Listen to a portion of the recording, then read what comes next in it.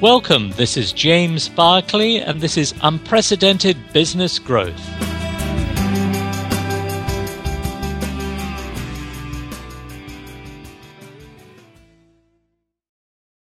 Welcome to our latest podcast around converting short-term to long-term growth.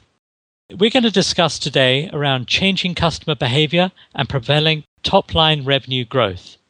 Just this week, Sotheby's and Christie's announced that a third of their London sales of Impressionist and modern art have been acquired by Asian buyers, wealthy Chinese, Southeast Asians, and Indian investors.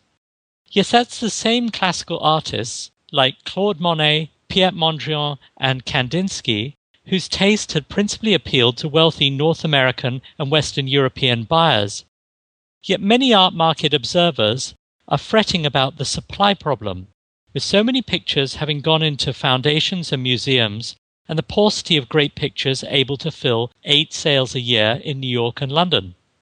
What does this tell us about top-line revenue growth, and in particular, the conflicting demands on business being made by the need for short-term and long-term results, and the various stakeholders, the customers, the shareholders, key people, and communities? Have a think about this in the context of your own organization. Number 1. Market need is a moving, not a static target. It constantly challenges preconceived assumptions and biases held by senior management. Who knew 20 years ago that the rising Asian wealth would also redefine its tastes to embrace art that culturally stems from influences and countries which once conquered and built empires based on the rich natural resources found in Asia? Now the rising Asian wealth is starting to dictate terms to Western collectors, auction houses and dealers, and their very business models upon which those organizations expand and grow. Whether you're a retail clothing brand reliant on top-line revenue growth from middle-class Chinese, a professional service firm dependent on demand from emerging economies, or a renewable resources company impacted by the huge investment made in Abu Dhabi, for example, what unknown, not just pre-existing and anticipated market needs can you identify today? What impact do they have short-term and long-term on your results? My second point is around capability. Where can you rapidly establish yourself and your organization as a center of expertise or an object of interest to those new customer segments and their changing tastes? What needs to change in the assumptions that you've made in your current strategy and around your products, services, and customer relationships?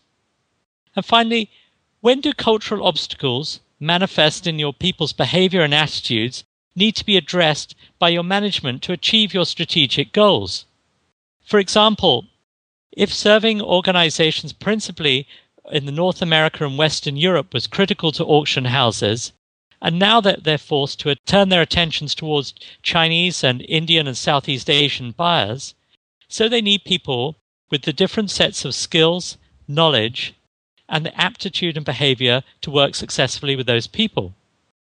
My third point is around volition. Spotting the future trend is one thing, getting your people to accept it is another. That requires a communication strategy to support the new direction and drive top-line revenue growth. Too many companies seek to create that volition based on tactical plans. In the art market story, the focus overly becomes on a target revenue figure from Indian or Chinese buyers, the percentage of a sale sold, or the number of bidders. The problem with that is that your people's volition is directed towards achieving a target or number, which in itself might significantly understate what's achievable. It moves from a target to a self-fulfilling prophecy in many cases. Senior management needs to focus on desired strategic results. And I'm talking about marketing, customer relationships, finances, resources, and the personal development goals of your key people to drive top-line revenue growth. Okay, in summary, when considering short and long-term top-line revenue growth, focus on 3 things. Number 1, changing market need. Number 2, capability. And number 3, volition. Where is it today And where do you anticipate it being in future? With that knowledge, what changes do you need to make to your products and services, and how do you best implement your growth strategy? Do you want to be the organization with sufficient Monets, Mondrians, and Kandinskis to satisfy the changing tastes of Asia's rich, or the organization whose top-line revenue growth is slashed because you fail to anticipate the changing market need? This has been Unprecedented Business Growth with me, James Barclay.